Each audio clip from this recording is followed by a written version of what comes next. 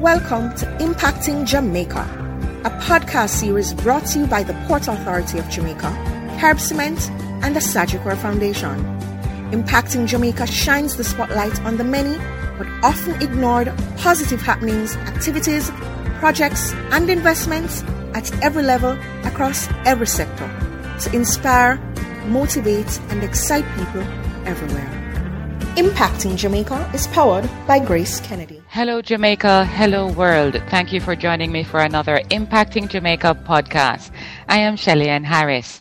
Today, I have the pleasure of connecting with Director of the Caribbean Global Network, CGN Group, Bobby Clark, to talk about the importance of nurturing a strong relationship between Jamaicans abroad and Jamaicans abroad. We will also hear about some new and exciting developments that will serve to strengthen that bond. Friends and listeners from all over Jamaica, the diaspora, and the world, welcome to another Impacting Jamaica podcast. Mr. Clark, thank you for joining me for this important conversation. How are you doing? Great, great. I'm having a wonderful life right now. So you work hard and then you see some signs of your sweat of your labor coming to pass, so you're happy. So I'm in a happy place. All right, my first question to you. Jamaicans tend to leave the rock to set up for a better life, to look to have a better opportunity for themselves and their families in foreign lands. And while they're there, they form communities. Why is it important for communities abroad and communities here at home to stay connected? Well, it's very important for a couple of reasons. One, it's keeping that family unit. Maintaining that unit is very important. As we grow and develop, we need to stay connected to our grandparents, our parents, our cousins, because that's what builds up a great community. It starts with the family. And I think if you look at other communities outside of New York City per se, the Spanish market is huge in that regard, where they prefer to lose income than to have their children not be a part of a family unit. So it's something that we as a people need to develop. And we have actually. I've seen where there's many families that are super connected to what's happening here. So you might get a mother leaving to New York, but she's sending money back every week to maintain her family here. So economically, it's huge. And also, we have a saying that never throw a stone behind you. Right. As a Jamaican. And that really is also important for us as a people abroad to understand, because I'm a firm believer in setting up foundation in the place of your birth, because you just went through a whole 4 years of a crazy person that we believe would have gladly deported all Jamaicans or Mexicans or whoever he felt like out of America. So to not have a foundation here, or at least have a footing here in Jamaica, would have been a bad thing for many Jamaicans. I believe those are some of the main things why you need to maintain that family connection. And again, it really is about generational attachment. You don't want to ever leave your family unaware or unprotected for any reason. So it's important that your community started here in Jamaica, and you need to maintain that community. And then abroad, it's very important that we find ways to build and to maintain this rock called Jamaica, because that is where we're going to find solace at some point, and where our kids are going to try and move back to, because this is our roots. The roots are important. A follow-up question then to you, Mr. Clark. When we travel and we see a fellow Jamaican, there's nothing sweet like that. It's like, you're in Switzerland, you're in New York, wherever it is that you are. You see a fellow Jamaican and automatically it's like there's a vibe. Yes, ma'am. I think that plays into the whole connection that you're describing, the need for it. Yes, ma'am. And there's another, but that is, I think, until you travel, you won't realize as a Jamaican that this deep sense of patriotism resides in everybody. I remember when Usain Bolt broke records at the Olympics and all the World Championships, and there was tears, and there was a hugging a fellow Jamaican in a shirt that says Jamaica on it. You're not even sure they're Jamaican, but you're so overjoyed with that sense of patriotism that comes out of Jamaicans abroad that, we are the biggest ambassadors of this country, because we're going to sell it as if the earth depends on it. I'll give you a quick story. There was a evacuation of JFK Airport because what sounded like gunshots. was actually a 4-hour shutdown because Jamaicans were celebrating a Usain Bolt win. And it was that kind of nice. So yeah, we're big on our island, and especially when we travel, we represent it and we represent it in a big way. It's important that patriotism transfers back to our communities from where we went to school and where families grow up and where we believe our heartstring lies. So yeah, very important. That's pretty heartwarming to hear, because most of those big events have been here at home in Jamaica.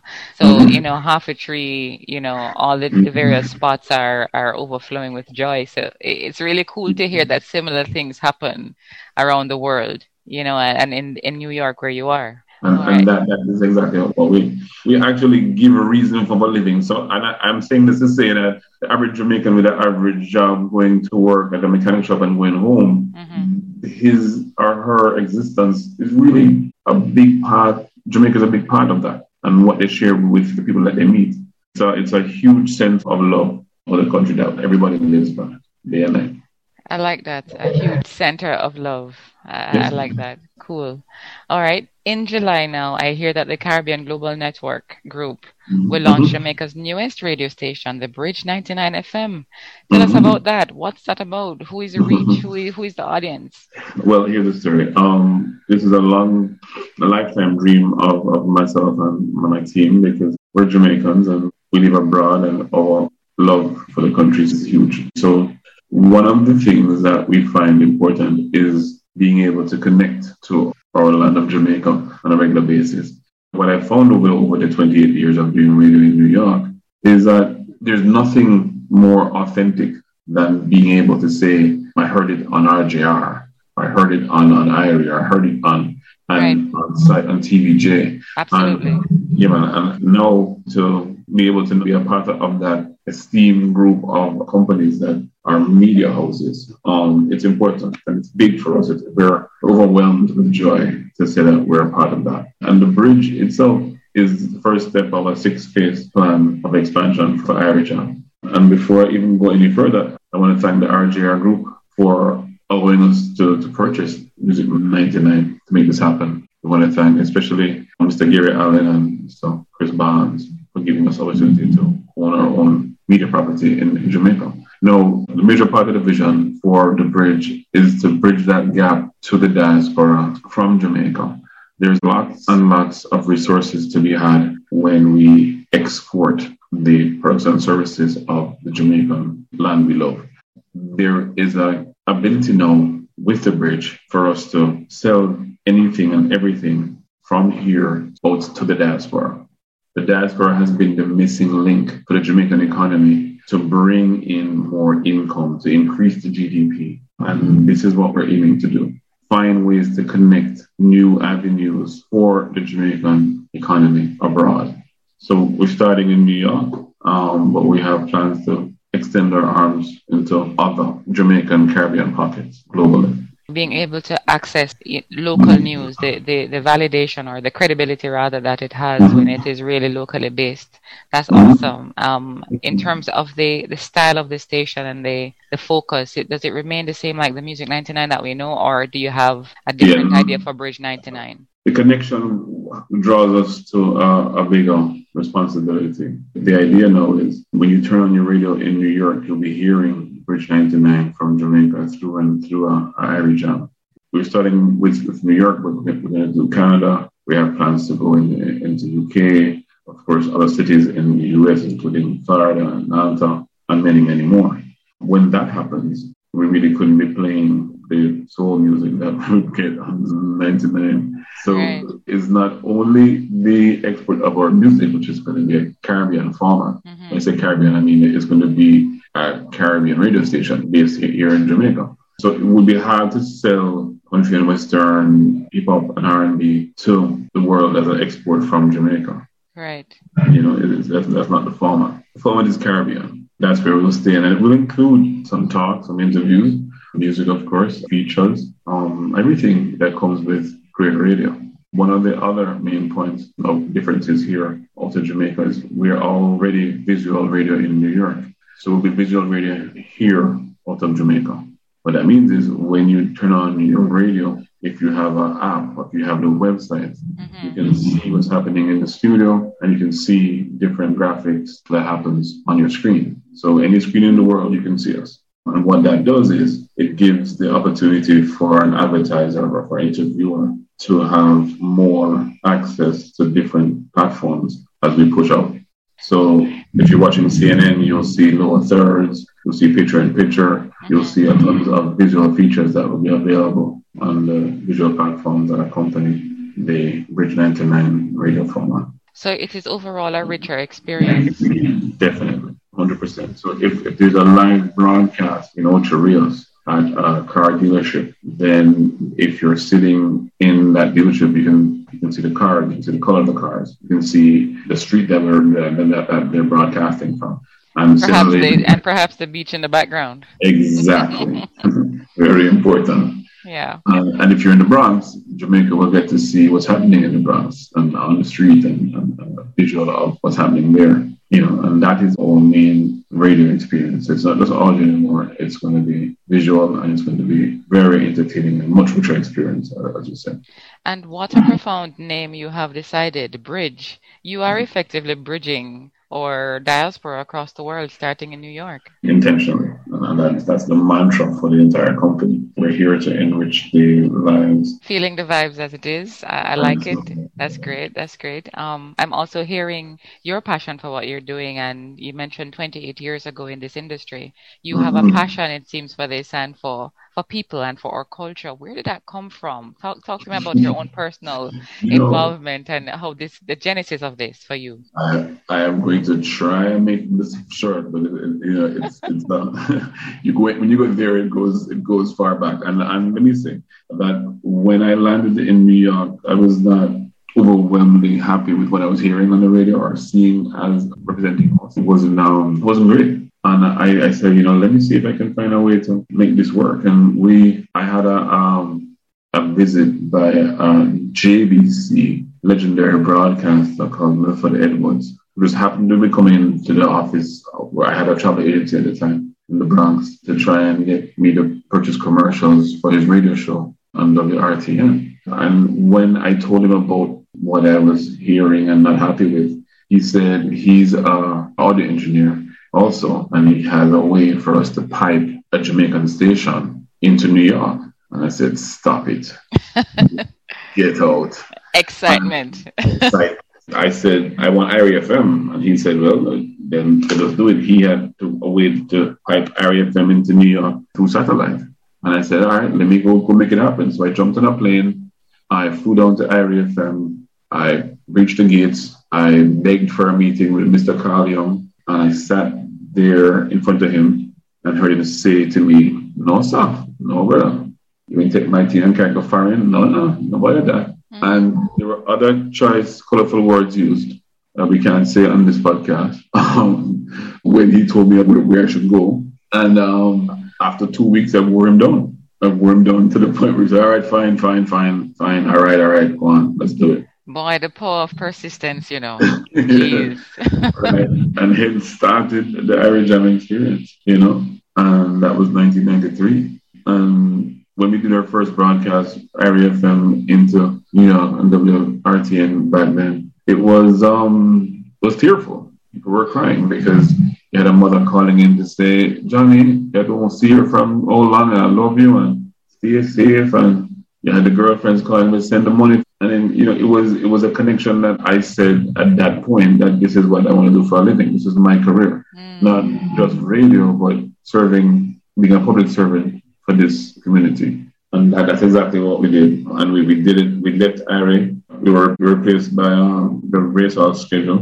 I understand that. And we were on Fame for a long time. Again, thanks to RGR family. We stopped for a while and then we said, this is something that we would get back to because this is the reason why we're doing what we're doing. And we did that. And now this is what the bridge is. The continuation of that, I believe, is our legacy. To make sure that we serve and connect and give access to that community to enrich the lives of people who are immigrants to a foreign country. And that's where my passion comes from. Serving a community that has left disconnected from the place of birth. I can hear, the truth of it, and the journey of it and your commitment to it over all these years. And it's a beautiful thing to know we're building a bridge today, 2021, you know. And now, I want to get into, just the role that radio and media in general play in our ability to tell our stories. You were sharing some of those just now in terms of, people being able to talk to their relatives abroad and so on. But how important is media ownership in these times when, race and human rights? I mean, in Jamaica, it's not so much a race thing. Colorism is a thing here, but race is more of a big deal. And it's more something that the diaspora confronts or faces in your part of the world. How important is radio and media ownership in that context for you? Listen, I'm a Jamaican first, and I want to say that out loud because as I live in America and I embrace what is America, which is a great, great land, it comes with its flaws. In Jamaica, we learn that out of many one people. We learn that it takes a group of us to make it work. And I grew up in Kingston and I had Chinese friends, I had Syrian friends, I had white, blue-eyed friends, I had, it's a really, really and truly a melting pot of culture. And I go to America and where modern day America, the white race attacking the black race in an unprecedented way. There's a hatred being peddled as a political way to gain votes and do different things. And the narrative is very important because everybody is telling their doctrine as truth. And it's important that our people, meaning Jamaican, Caribbean people, are not led astray by what sounds like or could be or maybe kind of sort of different ways that people think. So media that speaks to you as a Caribbean person, as a Jamaican, is critical because you cannot be lumped up into the Black experience of America, although we're Black and we're Black first. We need to also look at the culture of who we are. My grandmother looks like a white Irish woman. So I cannot be taught to hate a white person because of their skin color. So there's double sides to the situation. And I don't want my kids to grow up thinking, because I live in America and there's a fight against Black people, it doesn't affect me. It affects me deeply. But we have to look at everything in context. And I believe that the fight that is real for Black America is a fight that we have to join because it affects us day and night. So if we don't own our own media to explain and to outline and to draw these different aspects of who we are, we're going to end up with our people and our children, our grandchildren and great-grandchildren being lumped up and just thrown in one category. So the narrative of who we are has to come from us. So media is the first point of interaction with our people. And then it comes down to also giving clear path of understanding our future. Meaning that when we now put that media path together and we speak about what our history actually was, then that is what our kids can follow. Because a lot of people are writing books about our experience and they never had anything to do with our experience. They're just reading from somebody else's representation of us. Right. Because now the governor of Florida says that we can't teach Black history in schools because it's going to change the structure of what it was. But that's the point. You need to teach our children the actual history or it's going to get lost. So with media, we can actually properly represent our history. We can properly represent the current issues as they affect us, and we can give light to that. And it's also important that when we own our own media, we decide who gets to speak to our people. So if we don't own our own media, we're not represented, we won't have a voice, we won't have anything to call our own in a couple of years. To me, it's everything. It is the voice of our people. Absolutely, I agree with you. You know, in part of my college days, I remember the professor saying to us that each Jamaican, or I think he mentioned each Caribbean person, is at least 1/16th European. And so really and truly, you can't really look at anybody and say they're not you. It really is a melting pot. It really is a out of many one people truth that we have here, no matter how we look. And the other point I wanted to raise with you was that Jamaica has been a leader in the world when it comes to reconciliation. If you look at our history with South Africa and, just the role we've played historically, having our own media is a part of that, the extension of that role, I think. And so I really do wish you all the best with this venture. And you say you're starting in New York and then Canada, and we're from there, or you can't roll that out yet? I can't give you the details now, but the plan is to touch all diasporans wherever they are. So we're going to go for the higher concentration of our people as we expand the bridge. Then that sounds pretty global. Caribbean global. Right. Yes. All right. I want to end then by asking you to share 3 cool things about Jamaica. Number 1, your favorite spot and why.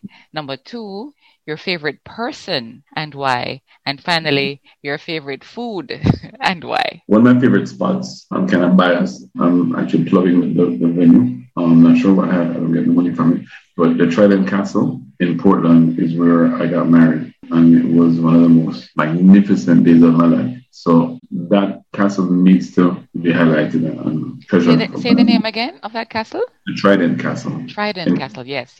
In Portland. Yes, I'm familiar. And then, this is a hard question, because I don't want to get you in trouble. Right, exactly. So I have to say my children, I have to say my wife. But if I had to look at a Jamaican that I revere, because where I come from in New York, I've lived most of my life. I've done concerts, I've done Irish Jamboree, I've done Rock and Bressa festivals, I've been a part of the Labor Day Parade, and the music. My father was a singer. His name is Winston Clark. He used to sing on the North Coast. The music of Jamaica has been my livelihood. If I don't play songs on the radio, then I won't eat. So when I look at the history of the music, I can give you 10,000 names. But somebody who's still alive, I've spoken to recently, and we're pretty good friends, is a man called Sly Dunbar from Sly and Robbie. And his legendary career has carried this music and this country on his back for so much years, humbly, without any fanfare. He has affected rock music, Spanish music. He's affected people's lives who are non-Jamaican by his music. So I would definitely say he's one of my favorite people, after my kids and mine, that I would mention here as one of the greats. Awesome. And finally, then, your favorite food. And again, this is no endorsement for this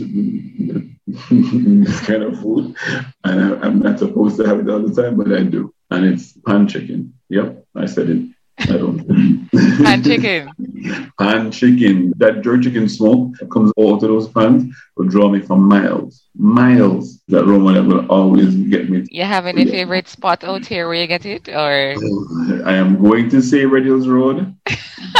I'm going to say it out loud, and I don't care. Yeah, I think you're referring to Shorty's. Well, I don't know which one it is. Is that the man on the street is the one closest to the corner? Yeah, man. Yeah. That's Shorty's. Yeah, man. Shorty's is legendary in terms of that pan chicken. So I agree with you. Shorty's is definitely one of my favorite places to be. So if you can't find me, I'm on Red Hills Road having pan chicken. Mr. Clark, it has been an absolute pleasure. Thank you so much for joining me on Impacting Jamaica. Thank you so much. Appreciate it. Impacting Jamaica was brought to you by the Port Authority of Jamaica, Carib Cement, and the Sagicor Foundation. If you or anyone you know is involved with projects and activities that excite, motivate, and encourage, send us an email at impactingjamaica@gmail.com. We would love to hear from you. Do join us again for another in the series on SoundCloud, Google Podcast, Stitcher, or on Deezer. You can also visit us at impactingjamaica.com. Impacting Jamaica is powered by Grace Kennedy.